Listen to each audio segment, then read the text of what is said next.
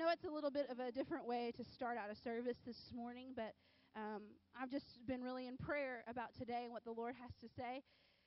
Um, I, you know, I, I've heard other people say this before. I don't get to preach that often in here, so when I do, I have a lot to say. So it's kind of hard to decide what I'm going to say, right? So. But this weekend, the Lord really brought me back to a message that our youth heard while we were at youth camp. And I thought it was so funny because I felt like it wasn't really like a classic youth camp message. And I thought it was really strange that that guy had come all the way to youth camp to preach just to me.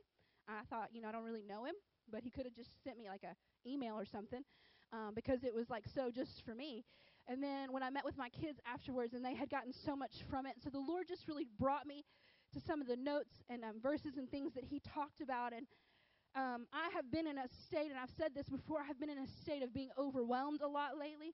And so this message is called When I'm Overwhelmed. Anybody been there? Like in the past, 48 hours we've been there, right? We've been overwhelmed. Too much information to process, too many feelings to go through. Don't have the emotions really to process everything that's going on. And then in our own individual lives, we all have a lot to face. And so this message today is called When I'm Overwhelmed. And I want you to know that I'm preaching it to myself because it's been like a devotional to me of late. And so I just want to get straight into the word. Our pastors are doing good. They've made it to Arizona. They've already started working. And if you've ever met Rick and Susan Bennett, you have no doubt of that.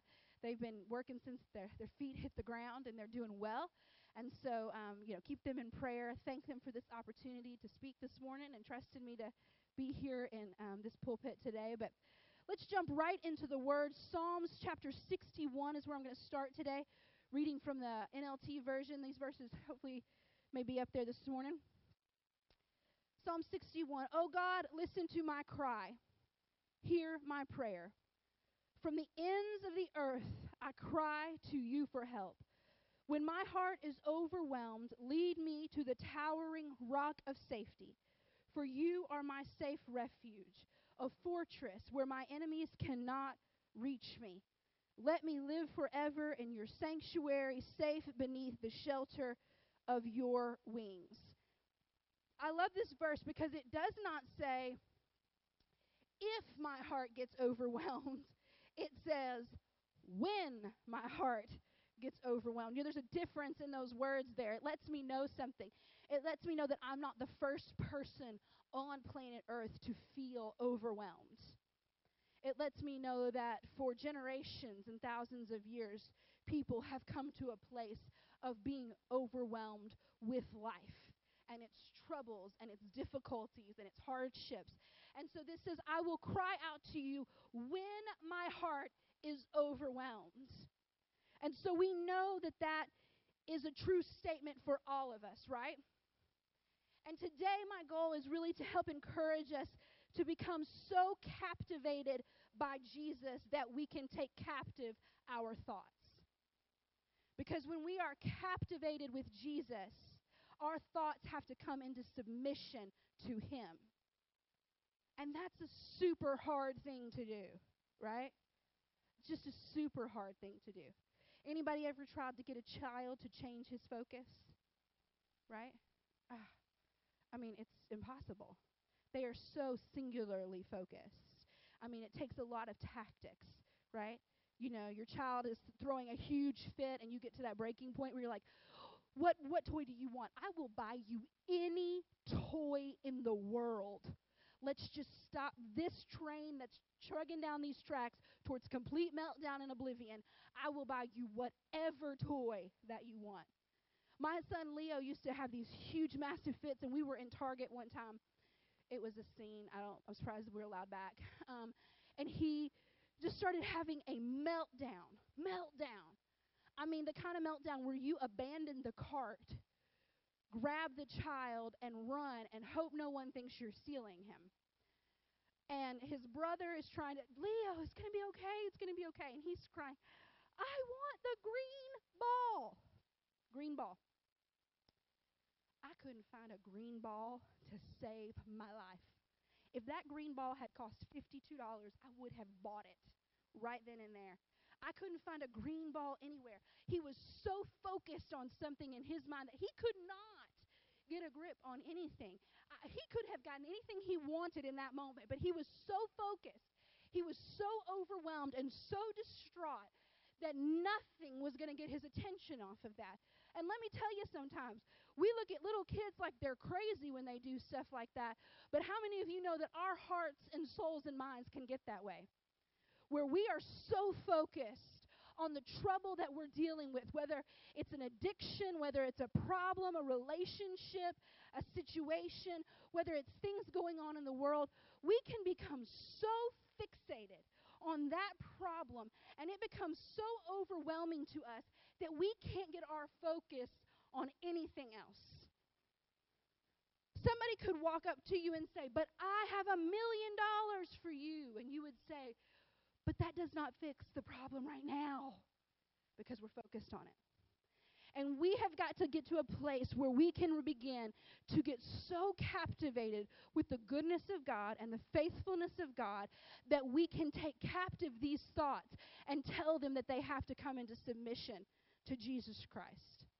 It's the only way that we can get our minds focused. What happens when we're overwhelmed? Well, let me tell you something. This is not a new tactic that the enemy has. And I think sometimes we give the enemy sometimes too much credit, and sometimes we don't give him enough. I mean, we're quick to try to blame some things on the devil, right? I mean, the devil made me do it. We've all heard people say that, right? But a lot of times we don't really give him enough credit. We need to begin to see his tactics for what they are, because when we see them and we know what they are, then we can call them out and we can begin to move forward. Because there's a whole line of things that begin to happen when we are overwhelmed.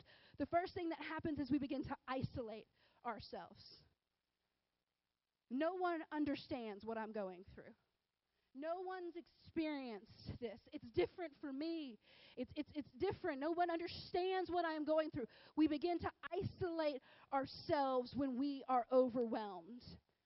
We begin to start into the why me, why this, why now. We get into these whys. And these whys will a lot of times cause us to become angry at God. Why did this happen? Why did you let this happen? I am angry. God, this is not fair. Why is this going on in my life right now? Why is this going on in the world? And that anger will very quickly lead itself to finding ourselves in a place where we are rejecting God. Now, that's hard to hear in a room full of Christians, because we can't imagine ourselves rejecting God. But the moment that we begin to rely and focus on our thoughts, our concerns, our burdens, and they begin to exalt themselves to a place that is above the power of God to handle them, then they have taken captive of us, and we are in a position where we're dangerously close to rejecting the power of God. This is too big. This is too big. God would never do this. I don't know how to handle this. And very quickly we can become so wrapped up in our own situation, in our own thoughts, in the media, in everything that's going on, that we get to a place where we have forgotten that God is still God. And He didn't run out of power yesterday or today. He's still in control of our lives. This great quote we heard that said, talking about worry, it says, when you're overwhelmed, you can worry or you can worship, but you can't do both. And that's hard. Because sometimes, have you ever just wanted to worry? You ever just wanted to be in a bad mood? And anybody trying to get you out of a bad mood just gets on your nerves, right? This is my husband. And he is funny. You ever watch people on TV who are funny, like Jim Carrey, and you think, what would it be like to live with someone like that? You can ask me. I can tell you. It's wonderful a lot of times when you're in a bad mood and you just kind of like a minute to be in that bad mood. Super annoying. Right? When I'm just in my feels, just dealing with some things, and he's in the kitchen making up songs about eggs and bacon and dancing and trying to jam out to music that annoys me, and I'm like, he's like, what's wrong? Sun's shining. I'm like, but not right here. It's not sunny right here. I'm having a moment. I'm in my feels. I need you just to No, that's hard. Listen, sometimes we just want to get there. And you know what? Sometimes we justify it, and I'm so guilty of this. We feel justified to feel crappy. And we feel like we're allowed to be here. Well, listen, I'm allowed to have this moment of feeling distraught and in despair because of what I am going through. But let me tell you something.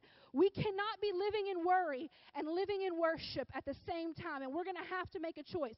Because how can I worship a God and say, God, you are God. No one above you. No one beside you. You're in control. The nations will bow to you. How can I worship him if I won't even bow my situation in front of him? I got to do that. I can't live in both. And it's the hardest thing in the world. And I don't really have all the answers for you today, but if you think of some, email me because I might need them. It's hard to do. But I want to tell you a short little story out of the Old Testament today, out of 2 Chronicles, about a man named Jehoshaphat who's going to give us some clues to what to do when we're worried and when we're overwhelmed. So in 2 Chronicles chapter 20, it's going to be up here in case you have no idea where that is in your Bible. Don't think I don't sing. Kings, Chronicles, Ezra, and yeah, every time I got to find it. Jehoshaphat, he was a king and a ruler. You ever heard that phrase, jumping Jehoshaphat? That comes from the fact that Jehoshaphat was quick to jump into anybody else's battle that wanted him to. People would go to war, and they would always want to come and get Jehoshaphat. Part of that was because he seemed to be successful. So they would say, Jehoshaphat, come to battle with me. Come and fight with us. And he would say, okay, and get all his men together. And they would think, all right, we're ready to go to battle. We got Jehoshaphat with us. And he would say, but first, we're going to make a stop over here by the man of the Lord. We're going to seek the Lord first. But we got to go. Their enemy is coming. Nope, we're going to stop and seek the Lord first. And so he was never shy from a battle, never afraid to go to battle. But he always sought the Lord first. And so in 2 Chronicles chapter 20, this starts with a bunch of his men coming to him and saying, Jehoshaphat, the enemy is coming. And they list off a bunch of locations, which basically says, for our frame of reference, they're in Humboldt, they're almost here. Okay? About the distance, about the same distance between here and Humboldt. Y'all realize everything in the Bible took place like in a really small area. I mean, Memphis, Nashville, that's about where we're at. They could really get everywhere in a short period of time. So when the enemy is in Humboldt coming this way, you don't have much time, right? And Jehoshaphat says, okay, but first let's go to the Lord. And they begin to pray and seek God. And we come to this first verse I want to talk about today, 2 Chronicles 20:12. And Jehoshaphat says, our God, will you not judge them? For we have no power to face this vast army that is attacking us. We do not know what to do, but our eyes are on you.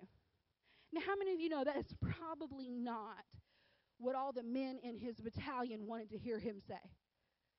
We cannot have the power to defeat the army, and we do not know what to do.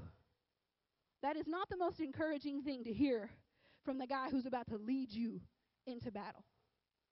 But he says, but our eyes are on you. So listen, we're going to compare this today. How many of you know that we do not wrestle against flesh and blood, but against powers and principalities in heavenly places? And so even though we can have hard time and there can be conflict between us and other people, that conflict is still not about that other person. It is about things happening in the heavenlies.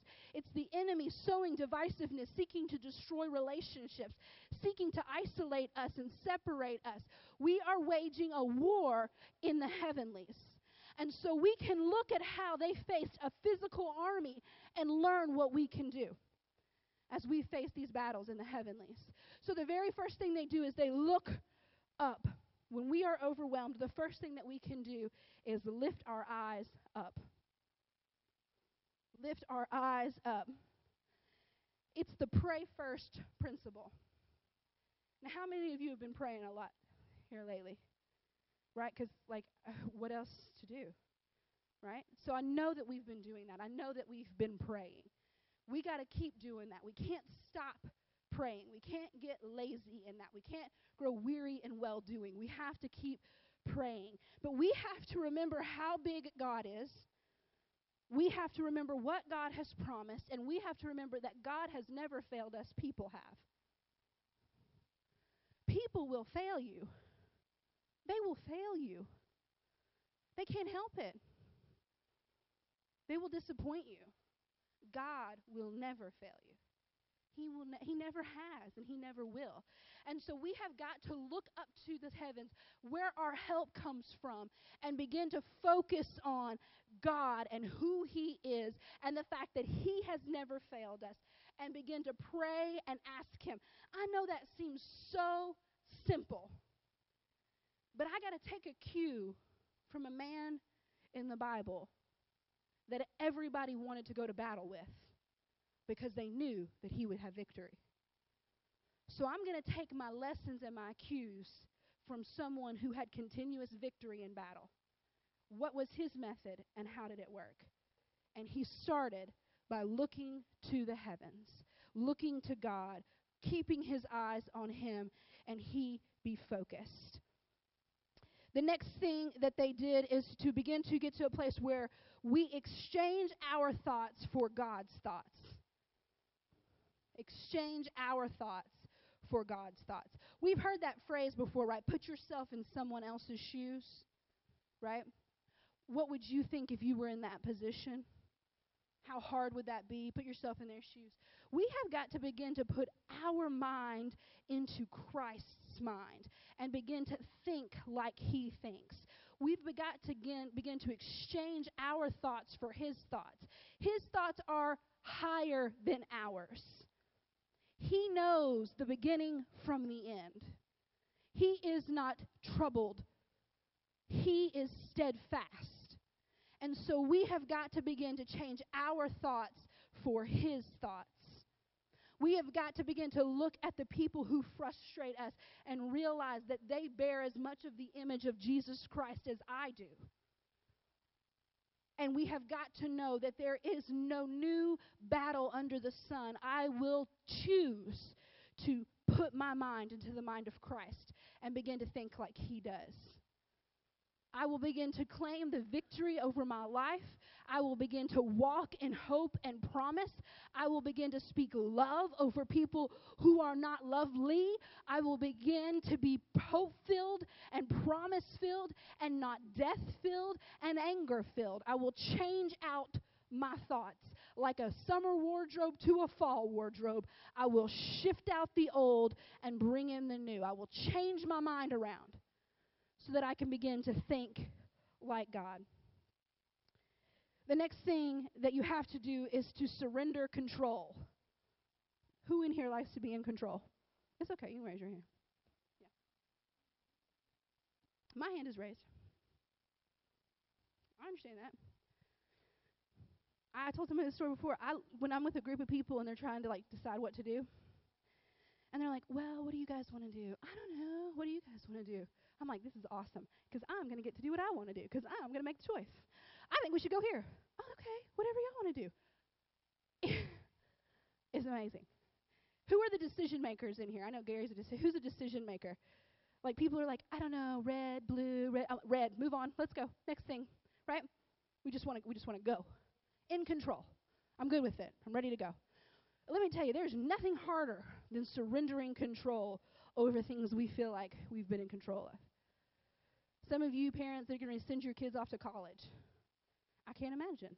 I mean, I kind of can, because sometimes I'm like, whoo, countdown to 18. And then other days I'm like, oh my gosh, one day I won't be able to tell them what to do. I'm already struggling with letting them wear what they want to wear because they can't match. So I'm already struggling with that, surrendering that control, right?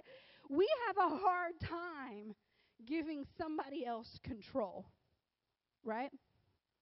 It's hard to do, but we have to do it. Listen, let me tell you, what I love about the way that God fights battles is anytime somebody came to him and said, God, we come to you, what should we do in this battle? Man, he came up with the wackiest ideas. He would have thunder And the enemy would think that the army was bigger than it was, and they would turn on themselves. And by the time they got there, everybody would already be dead. Well, that was awesome. Okay.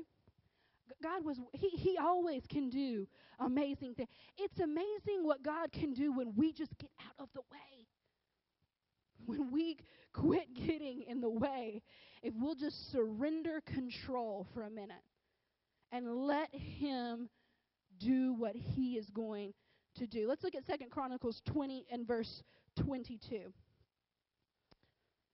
It said, as they began to sing and praise, the Lord set ambushes against the men of Ammon and Moab and Mount Seir who were invading Judah, and they were defeated. All they did was sing. And we hear about that, right, with the walls of Jericho came tumbling down. Do you know how many times in the Bible that God used worship to defeat an army? Do you know how many times that he simply used the voices of his people worshiping him to absolutely destroy the enemy? He magnified the sound of their worship to where it became overwhelming to the enemy. Let me tell you something. If you will just surrender control and realize my job is not to fix this, I just need to step back for a moment and I need to just worship God. I need to link arms with my friends. I need to love people. I just need to get out of the way and I just need to hug someone and let them cry on my shoulder. I need to encourage somebody. I need to just buy their meal and move on and not have to fix their problem. If I will just worship God with my life, he will fight the battle for me. But we have to surrender control. And that's super hard to do. Now, that is not condoning laziness. Because let me tell you, these men were prepared for battle. It wasn't like they walked in there unarmed. They were prepared for battle. They were marching in, and God took care of it for them. He does that in miraculous ways, but we have to get to a place where we can surrender our battle plan for God's. I know y'all got some to-do lists. Your 5-year plan, how you going to get there? Anybody ever wrote one of those down and then found it 5 years later and been like, well, that didn't exactly go as planned. Right? Listen, it's not a bad thing to plan. I'm a planner. I love to plan. I have multiple planners. We plan, but we have got to remember who is in control. We have got to remember that the battle belongs to me? No. The battle belongs to you? No. The battle belongs to the United States of America? No. The battle belongs to the Lord. He is in control of our past, our present, and our future because he's the only one who holds all of those things in his hand. Then we must trust God. Worship through it. Let me tell you, at the end of this battle, remember, Jehoshaphat's men came to him and said, there is a vast army coming. They are going to overtake us. Remember, what did Jehoshaphat say at the beginning? They are too great for us. We do not have the power. We do not know what to do, right? But when they allowed themselves to surrender control to God, when they allowed themselves to just step back and worship and praise God, he brought them through it. When they trusted the Lord, this was the outcome. In verse 30 it says, and the kingdom of Jehoshaphat was at peace, for his God had given him rest on every side. Now, what does that mean, every side? Well, it's significant when you realize where Jehoshaphat was. He's right in the middle. And you have all around him the Moabites, the Ammonites. You have all of these different factions of people all around him who want to control him.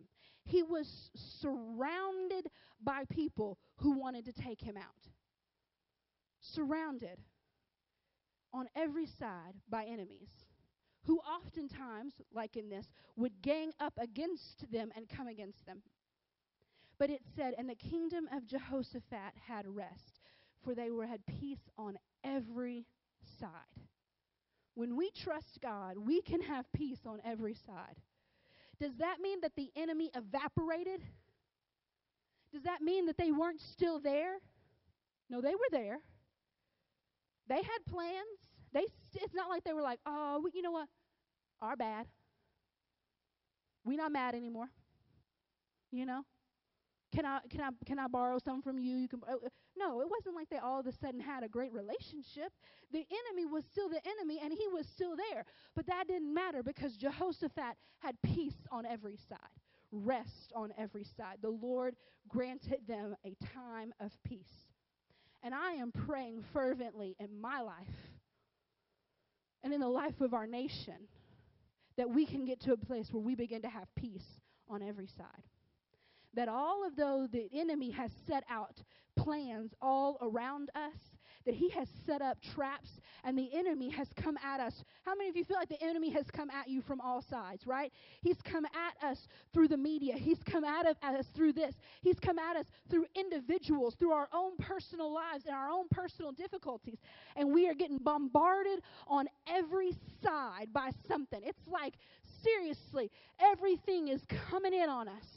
And yet I know that if we can trust the Lord, if we can praise him no matter what, if we can give him control over our life just for a minute, if we can say, okay, before I run into this battle, before I run into that battle, if I can just stop for a minute, God, I'm coming to you first. Give me your thoughts. When I look at these people, help me to see you. When I look at this situation, help me to see you. When I'm facing this, help me to see you. God, I'm going to worship you. I'm going to praise you. I don't have enough money in the bank. God, I praise you that you are Jehovah Jireh, my provider. God, my children are crazy. But Lord, I know that your word is true, and you said that if I train up a child in the way that he should go, that he will not depart from it.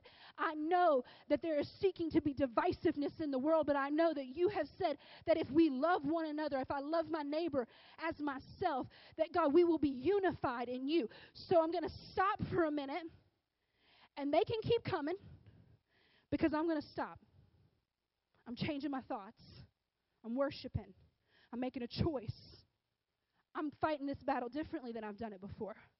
I'm fighting it from a position of prayer and worship to God. And I'm going to trust him to handle the details.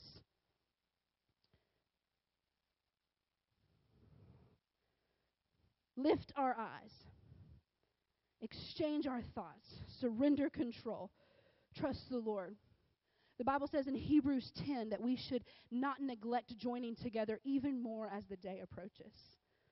How many of you know that the divisiveness that is going on in this world is a sign that the day is fast approaching? Because the Bible says specifically, do not neglect gathering together even more as the day approaches. Which means that if God has given us a mandate to join together, to stick together, that if the will of God is that as his day draws near, we should be more unified, then we should not be surprised to see the enemy seeking to divide us so that he can hopefully push back the day of the Lord coming. But he cannot do that. But he will not stop trying. And so we must make a decision to draw together, to worship God, to make a decision on who rules our life. When I am overwhelmed, I know I will be. We all are. But when I am overwhelmed, I will look to the heavens. I will change my thoughts, and I will surrender. Healing leads to purpose. I want to say this last little quote to you today. It's going to be it. We'll get out of here today. I laughed to some people, being honest. I'm going to Florida today for vacation here this afternoon.